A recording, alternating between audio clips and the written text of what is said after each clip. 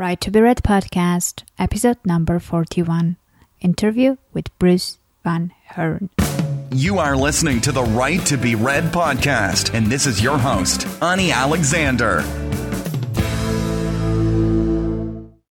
Hello, everyone, and welcome to the Right to be Read podcast, the podcast for writers, which hopefully inspires and encourages them.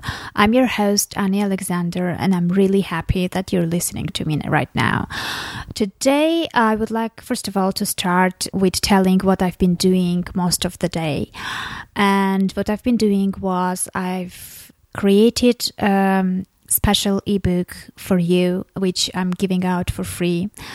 And it's an ebook which will help you reach the next stage of your exciting journey of becoming author. So this ebook is meant to help you get a clear picture of what to do with your book manuscript. It will hopefully help you understand the decisions you need to make before you publish, and it will help you make sure that you don't miss anything important before the launch. So stop losing time, share your story with the world, get the ebook, which will help you out at the www.anialexander.com/free. So www.anialexander.com/free. And now we go to the interview, which is one of the longest interviews I've done so far. To be honest, I've been thinking about editing it and making it shorter, but it was very difficult to choose which parts should go out because I truly believe that my guest has been telling very valuable things. Today, I'm talking to Bruce Van Hern. He's dad, a writer, a coach, an entrepreneur, a speaker, a runner, and a lot of other things. So his personal motto is life is a marathon, so let's train for it. And today we're going to talk and see what he's going to train us for. Hello, Bruce, and welcome to the show. Hi, Annie. Thank you so much for having me on your show. I have loved your show, and I'm honored that you asked me to come on and speak with you. So thank you. I'm honored as well. So it's just, I'll just start with the backstory, and I'll tell why exactly I like social media, because I end up meeting people like you whom otherwise I wouldn't meet. So we met on Twitter, and kind of, there are so many different people all around the social media, and so many people who kind of, and you don't know a lot about those people, so you usually see their profile picture and a little bit of what was written by them.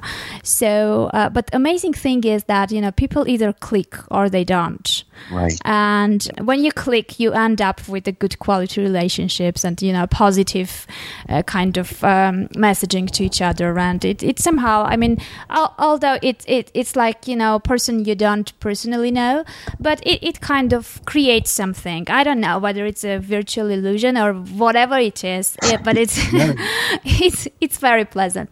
So we met on Twitter.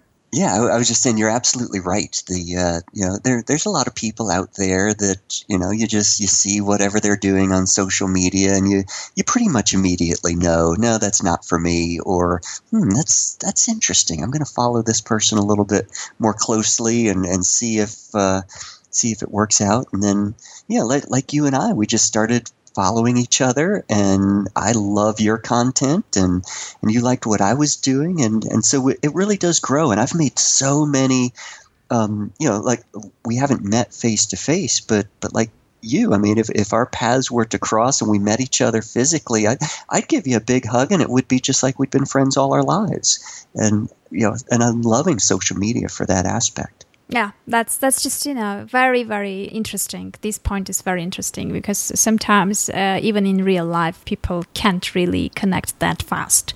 So we met on Twitter, we connected together, we followed each other, and I also heard few of your podcast episodes because I forgot to mention that you're a podcaster as well. So during one of the episodes, I kind of, I think it was the introduction of the podcast and what it would be be about, etc. So you shared a bit about your life and how did you end up doing what you're doing. Will you share that with my listeners as well? Sure. Yeah, my story is something that it's my story, so I love talking about it. And as you and I sort of talked about before we started the show, I think every writer, everybody who has, well, first of all, I think everybody on the planet has a message. They have their own story, but they don't tell their story because they are convinced, through their own self-talk, their limiting beliefs, that nobody is going to care. And sometimes that comes from other people who, outright tell us, don't waste your time there. Nobody cares about you or your story. And that's really hurtful. But, so I think that everybody struggles with that. And mine ultimately is the same way.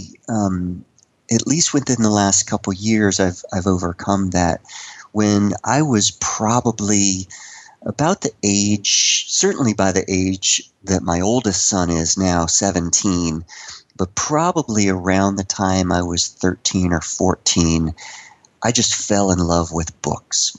And I loved reading, I loved novels, and I just really wanted to be a writer. I felt like I had stories inside me.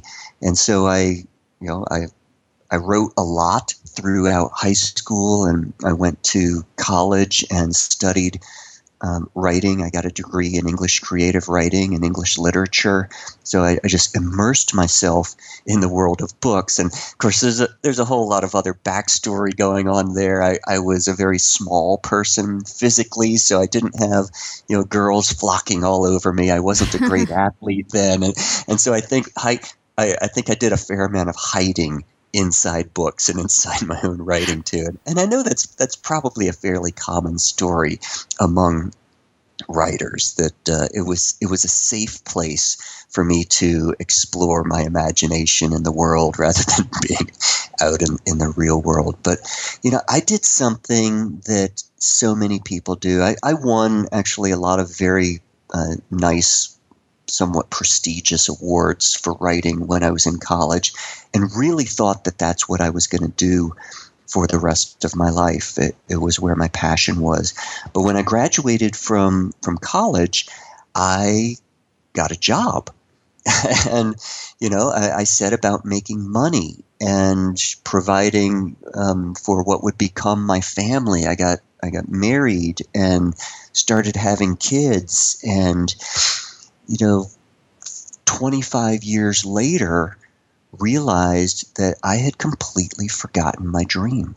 I had completely forgotten that I even wanted to be a writer. I just got caught up in the day-to-day aspects of living, and through a lot of different circumstances in my own life. I also have an entrepreneurial bug, and so I started a few businesses, and 2 of them went under. I wound up filing bankruptcy, which is a huge blow to anybody's self-image and self-worth. Mm-hmm. So I was feeling bad about life. I had a lot of painful things in relationships. I also had a daughter who passed away, so I spiraled into this world of negative thinking, that bad things were always going to happen to me.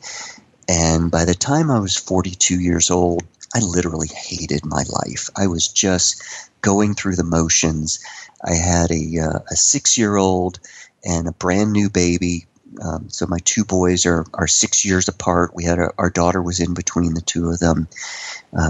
But I was just not enjoying my life. Every day I was getting up and sort of dreading, what would happen today. And for me, the highlights of my day was going to bed at the end of the day so I could fall asleep. And, so you just get caught up in this rat race of forgetting what your dreams are about. You're not planning for the future. You're just reacting to the way life is coming at you. And because you're sort of expecting the worst things to happen, that ultimately is what you wind up attracting into your life. I wasn't aware of all of that then, but I look back and I realize that because of the beliefs that I had, the way I showed up in the world, the way I interacted with other people, sort of expecting the worst from them. People will sort of deliver to you what you expect from them, has been my experience. And I expected the worst from myself, and I expected the worst from others because that's what I was getting for a while. And it just does become this self-fulfilling prophecy. And then my world changed. In 2005, I was 42 years old, and my older brother came to our town. I live in Richmond, Virginia, on the east coast of the United States. And my older brother, who's 16 months older than I am, he came to town to run our local marathon. And we went down to watch him run, and that was a lot of fun. I was an athlete, and I wasn't ever good at it, which I mentioned it just a bit ago. But I was on the cross-country team of our high school, and that was about it. I liked to play what we call soccer here in the United States, what you call football over in Europe. So I was fairly – I thought I was pretty good at it, but certainly not enough to go on and play it in college. So I just gave up all athletics altogether. And so at 42, I was overweight. I was out of shape. I was really struggling to keep up with my 6-year-old when we would go to ride bikes or just play in the yard. And so my brother, when he came to town, he said, you should really do this. You should start marathon running. And I literally laughed at him. And I said, no way. First of all, I don't even like driving 26 miles or 42 kilometers, let alone run. Everything that I want is within a 5-mile radius of my house. All the restaurants I like to eat in, all the shopping that I need. No. So, but he said, it's actually a lot easier than you think it is. The hardest thing about running a marathon is making the decision to at least try it. And I didn't believe that, first of all, but over the next weeks, that thought kept me up at night. It really did. And so I decided, well, if my older brother can run marathons, then I can at least join a local gym. It was winter, so I had no desire to run outside where it was cold. So I decided to join a local gym and get on the treadmill and start at least to get in shape so I can keep up with my boys. And so I did that, and it was an absolutely miserable experience. I did not like it at all. I thought that I would just be able to hop on a treadmill and start jogging and keeping up with all of the very physically fit people who were also at the gym. And it just didn't work out that way. I think it was almost a month before I was able to finally jog a mile on a treadmill without walking. But I did keep going. There was something inside me that said, if you just keep going, this will eventually get easier, like your brother said it would, and that you have to make the decision every day to do something to improve yourself. And so right then I was interested in improving myself physically. And then I was able to run 1 mile without walking. And that was such a huge victory to me.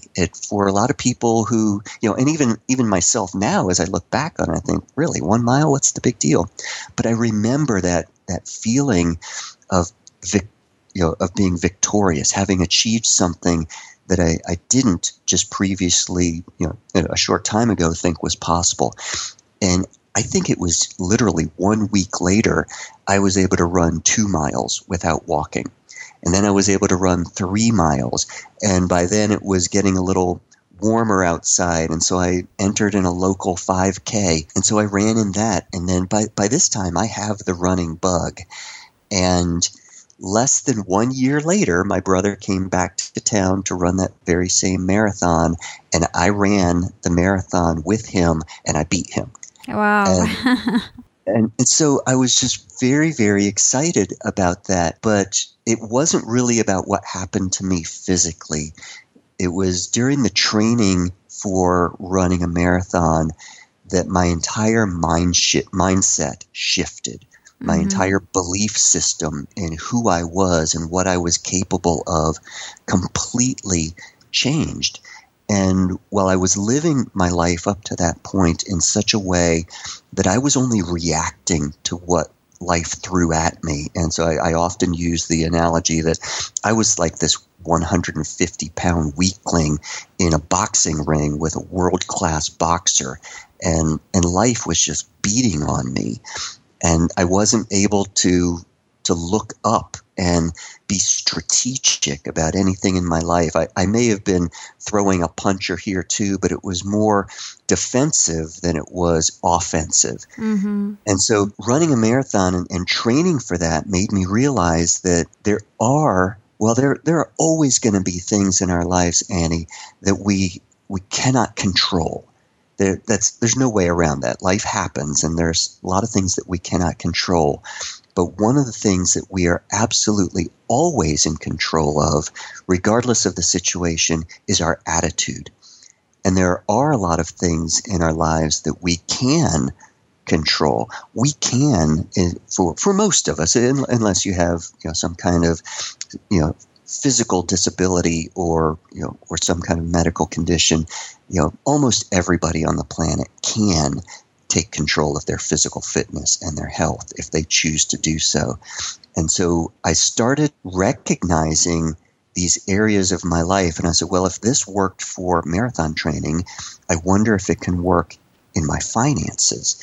And then I wonder if it can work in my relationships, and being intentional about the things that I do and starting to be much more proactive rather than reactive in the areas of my life. And so I devoured all these self-help, personal development books. And so I really set myself on this journey of training my mind just like I trained my body, and completely really transformed who I was, or who I thought I was, and what I think about other people and what I think about the world in which I live really went through a complete rebirth. And then I realized, oh my goodness, do you remember that 25 years ago you wanted to be a writer? And of course, all the self-doubt started to creep back in. And I'm thinking, I don't know that I even have any stories left in me to tell. But I do have my personal story. I know that I'm a different person. Maybe I'll start writing about that. And so I decided I would start a blog. And so I purchased the domain brucevanhorn.com, and I set up, I think I started on Google's blogger.com platform. Mm-hmm. And that was fine for a while. And I think my mother was the only one who read my blog for like the first 3 months. But then, I just started writing about my life and the struggles that I had gone through, and some of the things that I was doing to try to change myself and to try to change the way I interact with my family and with my friends and my coworkers. And when I started to do that, and I think it was the expression of my own vulnerability, I knew that I couldn't come out and start writing about personal development because I was still very much in the developmental mode. So I didn't want to even attempt to come off as an expert because I didn't think of myself as that. But I started writing about my vulnerabilities, and I started just being very open and honest on my blog, and it really started to catch on. So more and more people started to read it and interact with me, and of course that gave me more motivation and created momentum for me to keep going. And by this time, I had started to, I had run many marathons. So I was in the process of helping some of my friends become marathon runners, or at least get their lives physically fit. And so one of the things that I decided to do in 2012, so 2 years ago, I decided that I would blog my way through a complete 18-week marathon training cycle. And the other thing that I knew was there are a ton of blogs out there about running, and most of them are very technical, or they're just about running. So what I decided to do was write my way through a training cycle, but really talk about what's going on in my mind while I'm running and the decisions that I have to make, because running a marathon requires that you make, it does take a lot of physical work, but the physical work really is secondary to the mental work. You've got to decide every day to get up and go running. And some days you don't want to do that. So I decided, just like writers need to get up every morning or every evening and write. The book is not going to get written if you don't make decisions to sit down at your computer and let the words come out of you and not worry about whether or not the words are perfect. So not every run is going to be a perfect run. You're not always going to feel great afterwards, but you need to go through this discipline of doing it. So I started writing that, and that's really when my blog took off. And it was being read by a lot of other marathon runners who were in agreement with what I was writing, and that was very cool. But it really got the attention of just the general population because people were recognizing the metaphor that I had then adopted, that life is a marathon and that we have to train our minds. We have to make decisions about our lives very much like we have to train for physical endurance. And so I got a lot of people who encouraged me to take my marathon training blogs and turn them into a book. And so that's where I decided, I first of all, I knew that no publisher is going to be interested in my book. Again, I'm sorry, I just, I'm sitting here and nodding because I relate to everything you say so much. Right. So, I even forgot that I have to speak a bit as well. and just, since we're going like to the second stage, to the book part, before that, I just would like to go back a bit again, like 25 years backwards. And okay. I'll tell you why. Because many people and many of the listeners as well, I'm sure, had this passion of writing, and then they gave it up for a job and for secure income and for family and many different things that life brought. So I just want to, since it happens so often, and since most often it takes everyone to the same unhappy place later on, and some later return and some don't, I would like just to try to see your view. Why do you think you personally, in your case, why did you think you gave up that passion? Well, I don't know that I willingly. Well, I guess I did make a decision at the very beginning. So when I'm almost 51 years old. So I was in college in the early 80s. So from 1982 to 1986 were my 4 years in college. And something happened in the world that our kids these days just can't even imagine life without computers.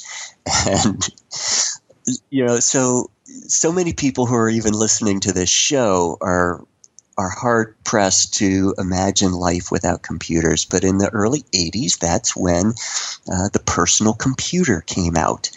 And back then, I was still writing, all of my college papers, regardless of the subject. I was writing them on a typewriter. Mm-hmm. And so one of the things that most of us got when we graduated from high school, if we didn't already have one, now all of our kids, it's just assumed that we're going to buy them a laptop or an iPad when they go off to college. Well, no, our parents bought us typewriters. Mm-hmm. So the personal computer came out, and understand, I was an English major and had absolutely no interest in computers whatsoever. None. I didn't even like people who were computer science majors. It's just not the crowd that I hung out with. But I discovered the personal computer, and the building that our English department was in set up a computer lab in the basement of the building, and they started a program that they called academic computing. And so it was basically computers for non-computer nerds, mm-hmm. and they were teaching classes like word processing. which I became immediately enthralled with this idea of, my goodness, I can cut and paste, and I can move sentences around and paragraphs around. And the advent of the word processor made the life of writers so much easier. And so I threw everything that I was about at that point into learning word processing. And it came naturally to me. So I did have this natural gift or understanding of word processing and computers. And before I knew it, I was teaching my other English major friends. I didn't even take the classes that were offered. I just self-taught myself. And I talked to a couple other kids. I talked to a couple other professors who were teaching the classes. And I never enrolled in the classes. I just taught myself. And within about 3 or 4 months, I actually got hired by the professor who was teaching the courses to be his academic aide. And so I found myself tutoring his students in a class that I had never even taught before. And so I got very much into understanding computers and learning all about computers. And I had completely forgotten this until about 5 years ago.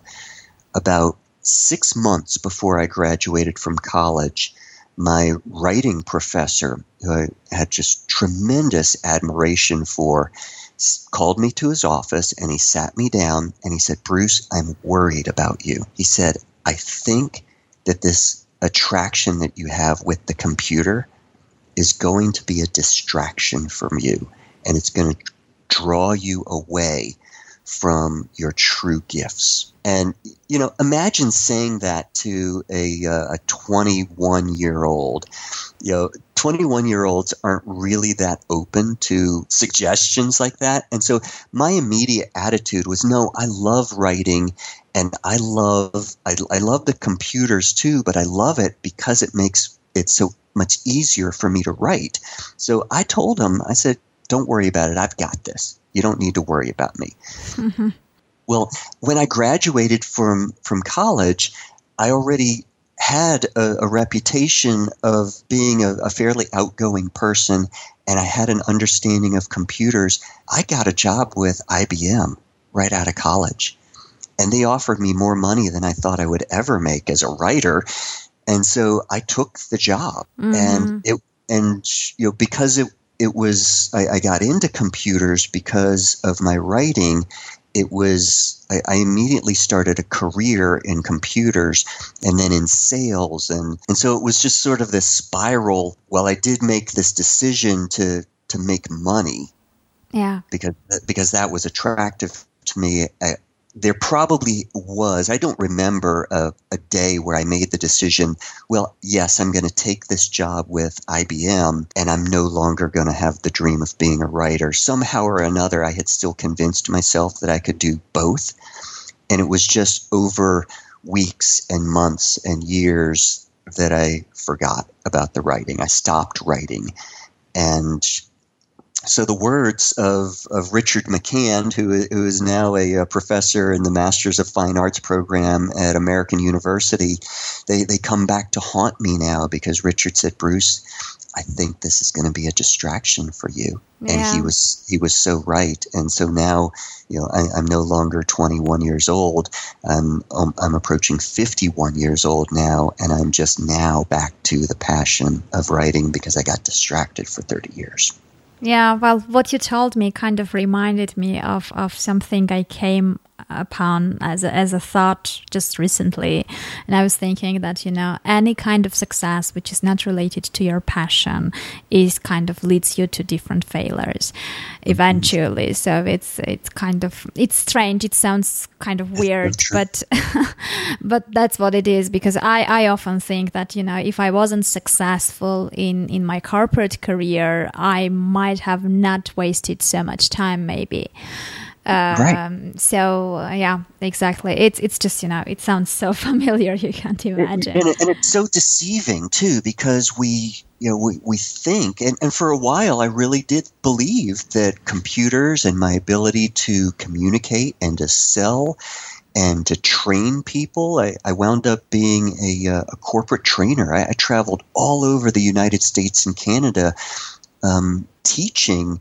I got into the web development world, the e-commerce boom in the late 90s, and I was very much on the forefront of that. And so I was building e-commerce websites long before e-commerce websites were cool. And now it's just assumed that everybody has the ability to sell things, and that was not the case in 1997, 98. And so I was really on the forefront of that, and I loved teaching people how to do that. And so I've taught at some of the biggest corporations in the world, let alone America. I taught their IT departments how to build websites, and I loved that, and I was very good at that.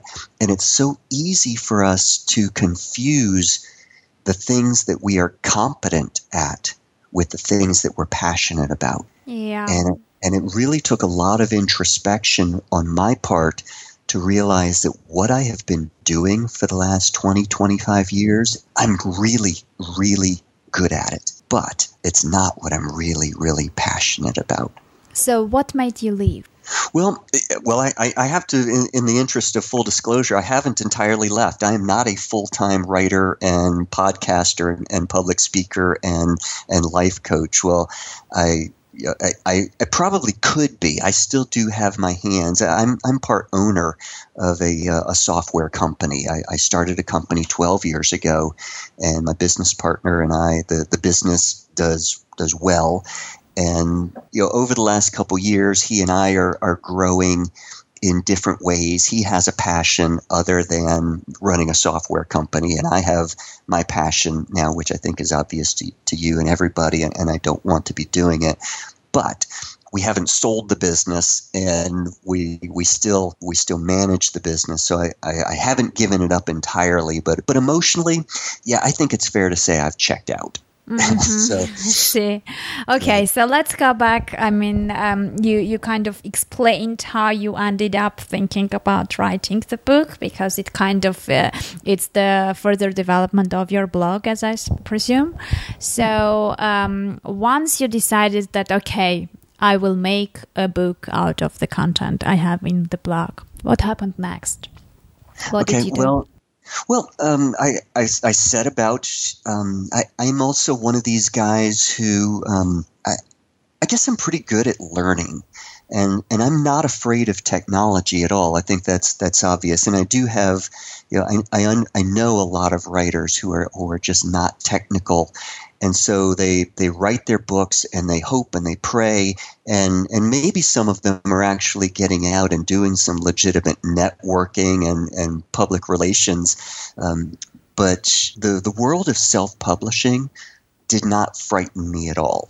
And so I did Udemy.com. I learned, I don't know if you know Kathy Presland. Yeah, absolutely. Yeah, okay. Sure. Yeah, Kathy is just awesome. And she, like you, she is also one of those people that I really, I see Kathy as a close personal friend of mine. We have never met face to face. I hope to meet her someday. I hope to meet you someday in person. But I discovered Kathy and her courses on Udemy on how to self-publish. Absolutely. That's an awesome course. I took it myself as well. Yeah. In the very beginning when I was just starting. Yeah. Right. And so that's led me over to learning about CreateSpace. And so learning how to publish in Kindle is one thing, and then learning how to get your book up on Amazon in paperback form on CreateSpace. I took courses there, and also courses recommended by Kathy. I can't pull it off the top of my head right now who the course was from, but I'll find it for you, and you can link it up in the show notes if you want. But anyway, so I learned about that, and so I had a lot of fun tinkering around with the technical side of how to self-publish. And so I took my book. I did spend a fair amount of time, because you really can't take content right off of your blog, throw it into a Word document, convert it to Kindle, and throw it up there. Yeah, that won't be a book. Right. And but a lot of people do that. And for me, I didn't think that my book would be successful. It wasn't the way that I really wanted it to go. So I did go back through and I did a lot of editing, a lot of rewriting, retelling the story, because I didn't want it to just be these isolated chapters. I did want it to have a cohesive message all the way through. So I did edit it, with the idea of crafting it into a book. So I did that, and I self-published November 9th, I believe. I finished all of the editing on my birthday is November 8th. And so I went away for that weekend, and I finished the writing part of my book. And then November 9th, I launched right into, I had been taking the classes for a while, but I started messing around with the Kindle format. And I think I actually published it on Amazon on like November 12th or the 14th, right around there. So we're coming up right at a year now from the time the book was published. And then I pushed it up to CreateSpace 2 weeks later. So maybe December 1st is when the book went live in paperback. And so you did it yourself, the formatting and the editing, everything was done by yourself? Yep. The only thing that I farmed out was the cover. And actually, because I build websites, I have graphic artists who work for me, and so that's neat. Yeah, and while I'm also really good friends with our chief graphic artist, and so he did it for me for free. But okay, so that's a good starting point. It is now. I did. I just, for whatever reason, for my next 2 books, I probably am going to go to a place like 99 Designs and get a bunch of different options for my next books. I did try the Fiverr route. But what came through with Fiverr, I was not at all pleased with. And so I actually showed what I got back from Fiverr to my graphics guy. And he just kind of rolled his eyes and he says, yeah, I can do something a lot better than that. Yeah, because usually that's what you get from Fiverr. I mean, you have to be very lucky to end up with someone who can do something decent. And it's I think it's fair, because if you're paying just $5, you get whatever is worth $5. So I've found some real value, through various things on Fiverr, but yeah, my book cover just wasn't. Yeah, well, my podcast intro is from Fiverr, and I really love his voice, and it's done very well. It's fine. In fact, my podcast cover art is from Fiverr. Oh, okay. So, okay, you put it out there, you launched your book, and I presume you started checking your sales figures, often, yeah? Yeah. But because that's what usually happens, you put it out there and you start refreshing the screen to see what's going on. Right. And what did you see then? Oh gosh, Let me back up before I answer. What I saw right away was, I think, in the world of a lot of writers, and I don't want this to come off. I don't want to sound egotistical about it, but yeah, I had success right out of the gate. So I was pleased with the downloads and the sales right from the start. But I set out with that intention. I had no intention of just putting my book up there and hoping that people would discover it. So you need to understand, and your listeners need to understand what I was doing in the background. I have right now, at the time you and I are talking, I've got 282,000 Twitter followers. Yeah, that's very impressive. Yeah, well, thank you, and it's been great because I'm very proud of my Twitter fans and my flock, because they engage with me more so than just about anybody I know on Twitter. I have got the greatest Twitter fans in the world. I really do believe that. And because they retweet me, I'm usually in the top 1/10, or at least the top 1% of all Twitter users for retweets. I get retweeted about 3,000 times a day. I get mentioned in the neighborhood of 5 to 6,000 times a day. And it's great. It wasn't always that way. And so one of the things that I did, I know a little bit about launching products because of my software background. And I spent more time in the beginning. I knew that I would start writing again, and I knew that I would eventually start to write books again. But what was really important to me was and I don't remember if Michael Hyatt's book Platform was very helpful to me. I think I already had the idea that I needed to build a platform first, but I think that the popularity of his book and his podcast emphasizing the fact that, so when you get a guy who was president and CEO of Thomas Nelson Publishing for years and years and years, and at least in the United States, they're one of the big boys in the publishing world. When he says, as a book publisher, that the first thing that they're going to want to know when you drop a book proposal on their desk is they're not even going to read it. The first thing that they're going to want to do is find out what kind of following do you have. Yeah. Have you been promoting your own work? Because the world of publishing is so different now. The world of publishing literally is the mechanics of it. And I can do the mechanics of it myself. So they are no longer the big promotional or public relations arm of the world of publishing anymore. They literally will take your book, they'll format it for Kindle, they'll format it for they'll format it for print. They have their distribution channels to get it into all the bookstores. But in reality, when Amazon.com is selling more than all of the big major physical store retailers combined, why wouldn't you go straight to Amazon? So I started building my platform. And so I started engaging with audiences. And about the time I started writing my book, I think I had 17 Twitter followers. But very quickly, I discovered that Twitter was a social media platform that I liked. I liked the speed of Twitter. I liked the interaction. You and I became friends on Twitter, and yeah. I've established some great relationships.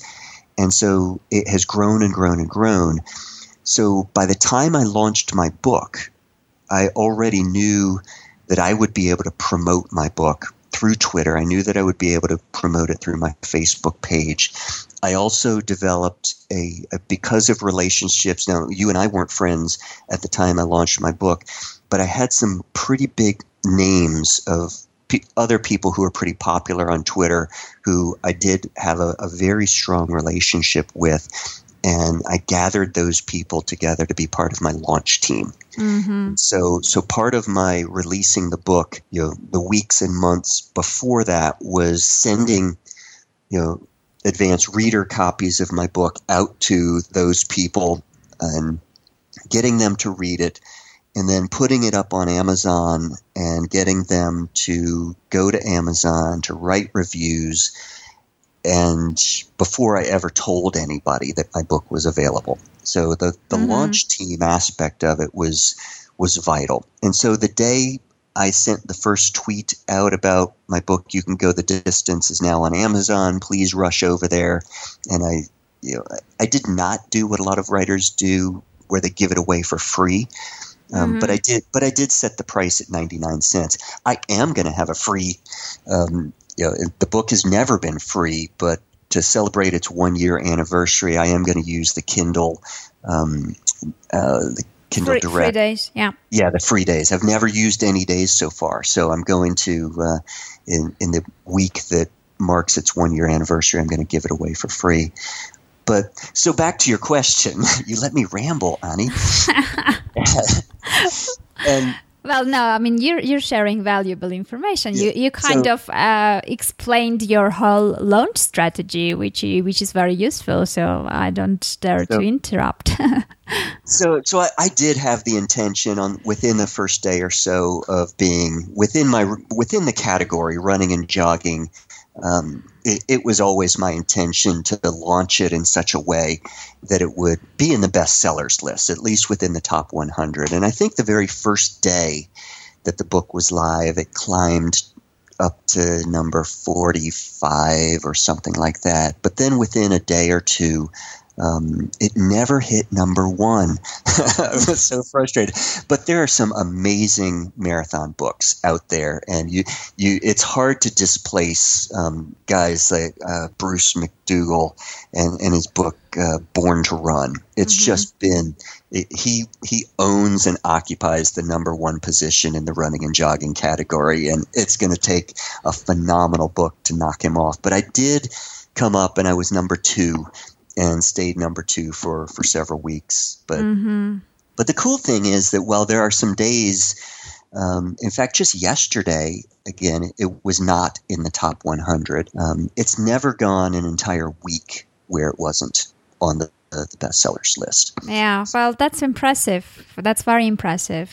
But I just would like to get your opinion on this. Let's say if we're talking about newbie writers who are just building their platform, so apparently, they have a completely different figures of how many followers they have and how many likes and how many relationships, etc., because they are just starting, let's say. Well, yeah, they're just starting, but they can't compare their start to where I am right now, but they could certainly compare their start to where I started.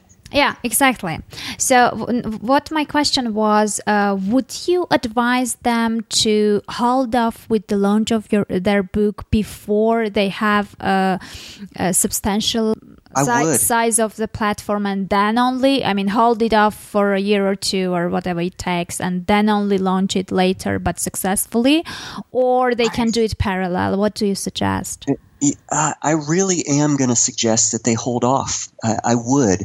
If for no other reason, I know a lot of writers who are writing their book and they're starting to think about their platform, but the problem is that they are the only person who has ever seen the content of their book. They have not shared it with anybody.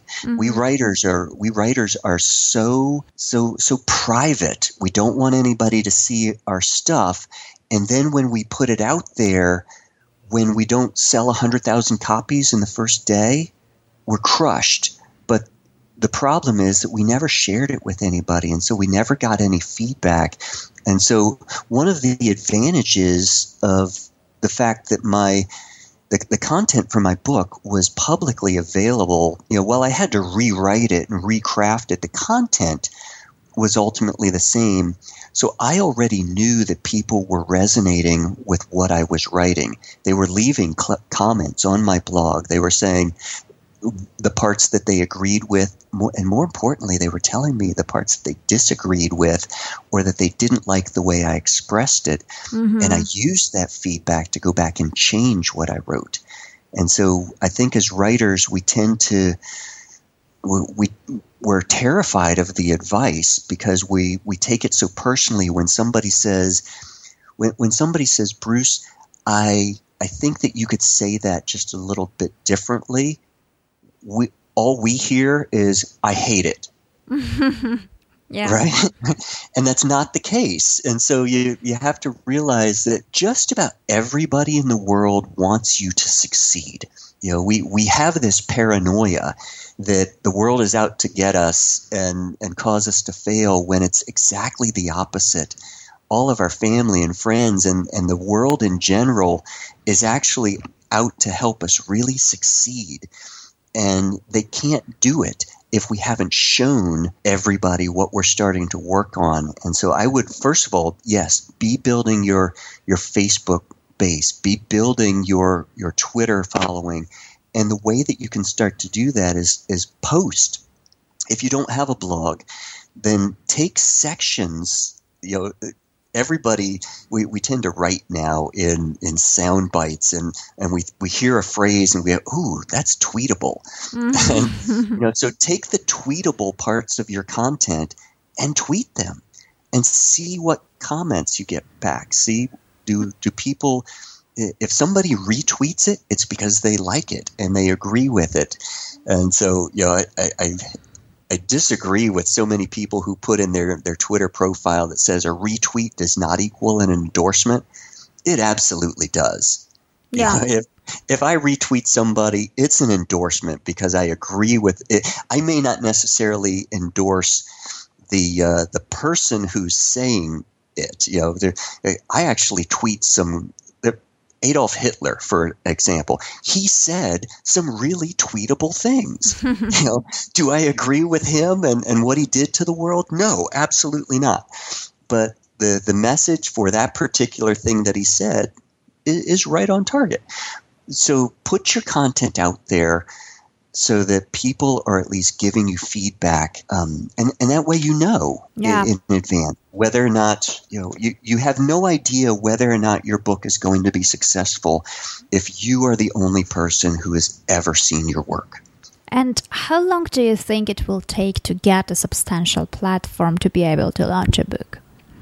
Well, you can do that a couple different ways. I don't think that it necessarily has to be that you have to have a substantial platform. But what I think it's important for you to do is to befriend some people. With you, for example. Sure. And I've participated in a ton of book launches, partly just because I love it. I love the excitement of a book launch. And I really enjoy promoting other writers because I felt the excitement when other writers and other social media people who I respected agreed to be part of my launch team, and to see them telling their flock of followers about my book is a great thing. So I would focus on building your platform, but also really start to think about your launch team. And I think that your launch team should probably be no less than 20 people. Mm-hmm. So make sure that the people on your launch team, have read your book. Maybe not all of the book, but you've at least given the entire book to them.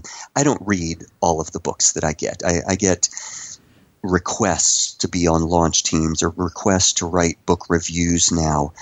And I don't read all the books from cover to cover. I skim them. I look at the table of contents.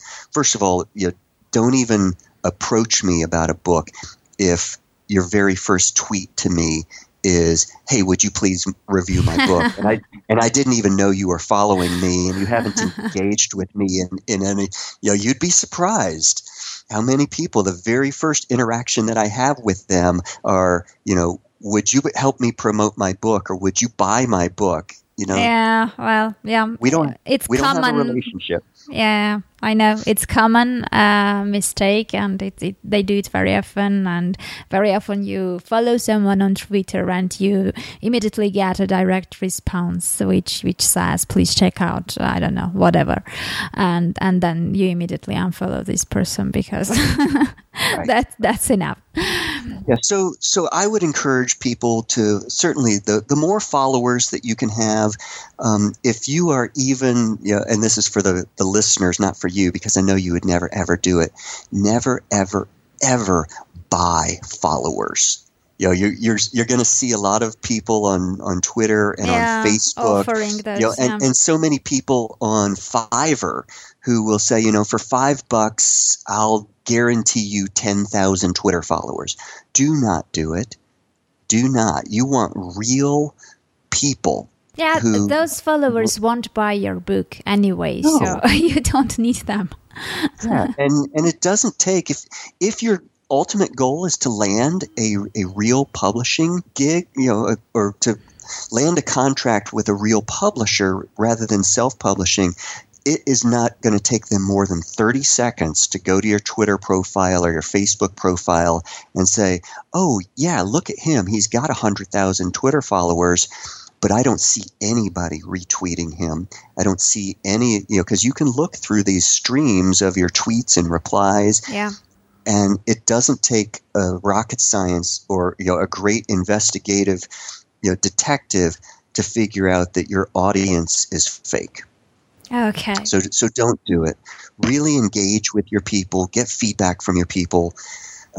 If they love your book, they're going to tell you that they love your book. And even if they love your book, you want them to tell you what's wrong with your book, because you want to, when somebody says, Bruce, I don't like the way you did that, what I've had to train my brain is they're not saying, Bruce, I don't like you as a human being.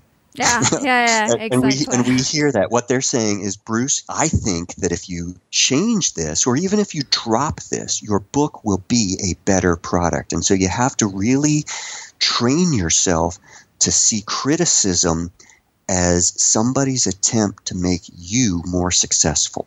Yeah, absolutely. So if you would wrap up and come up with just few points which are very crucial and important for writers' success, what those points would be? Well, first of all, I think most of the people who are listening to your show, they are writers. They already understand the craft and the discipline of writing. It is very much like running a marathon. You cannot just decide today, I'm going to be a marathon runner, and go out and try to run 26 miles without doing serious harm to your body, right? Mm-hmm. So, it takes daily discipline. Do I work on my books absolutely every single day? No. But I am writing something every single day. I journal. I think that is so important. I used to do it in college, and that was one of the things that I gave up.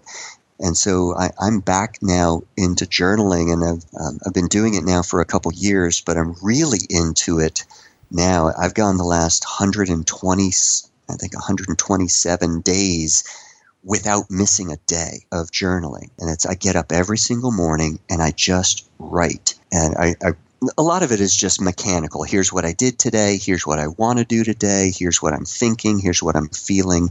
Sometimes I'll do what's called stream of consciousness journaling, where I'll just open up a notepad file, and I have no intention of even saving it.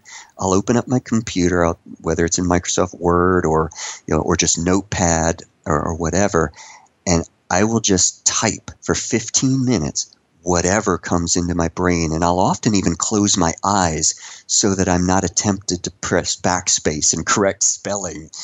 Just learning to let your brain and your fingers synchronize with each other so that what you're thinking is flowing out. So I think that's really important, is the daily discipline of writing something. Mm-hmm. But always have this goal of, is this getting me closer to my book being done? So I think that's really important as a writer. And also, I think that a lot of it has to do with perceiving yourself. And this is really the space that I'm in right now. My podcast is only 3 weeks old now, and it's, as of this morning, it was number 2 on iTunes this morning, which just blows my mind, because I talk about self-esteem and self-worth and how your attitude and your intention. So for me, when I launched the book, my intention was to launch it with the goal of it being a bestseller. I didn't just put it out there and then sit in my bedroom and constantly hit refresh to see who was browsing it. Everything that I did was very intentional. Mm-hmm. So that's the other piece of it. So, and just don't be afraid. If you don't think that you're going to go the traditional publishing route, which is really, really hard to do, look into self-publishing. It's a lot easier than you think it is. And, check out people like Kathy Presland, and, learn about how to take your book and convert it to Kindle format or these other e-reader formats. It's a lot easier, or at least find somebody. Kathy runs a side, coaching business, and so you can hire Kathy to take your document and she'll work with you on how to do it. There are lots of other self-publishing coaches out there. There are lots of courses that you can take. Yeah. So don't let that hold you back. So be about the creation of your work. Be about the building of your platform, because you really do, there's nothing more frustrating than to type the words "the end" at the end of your book and then have absolutely nobody to share it with. Yeah, totally agree. Well, thank you very much, Bruce, for coming over. You, Annie. We had a really interesting conversation, and we covered much more than the writing and the books. So that's what I love about your show. I love that you just let it go wherever the conversation was meant to go, and you do a great job. Well, thank you. Well, we covered actually a lot about life, and writers write about life, and life kind of brings us different stories which we later on write down, so it's very important too. And your life story was quite inspirational as well, so why not? I mean, it brings a positive vibe to the show as well. Well, take care, have a nice day. Thanks a lot for spending this hour with my listeners, and that's it. Great. Thank you so much. Well, that was it for today. Thank you very much for listening to me and to Bruce Van Horn for the whole hour. I hope you enjoyed the interview. Please don't forget to get your free book, which is waiting for you at the www.anialexander.com/free. And I'll meet you in the next episode, where we will have yet another inspiring and encouraging interview. Take care and keep on writing.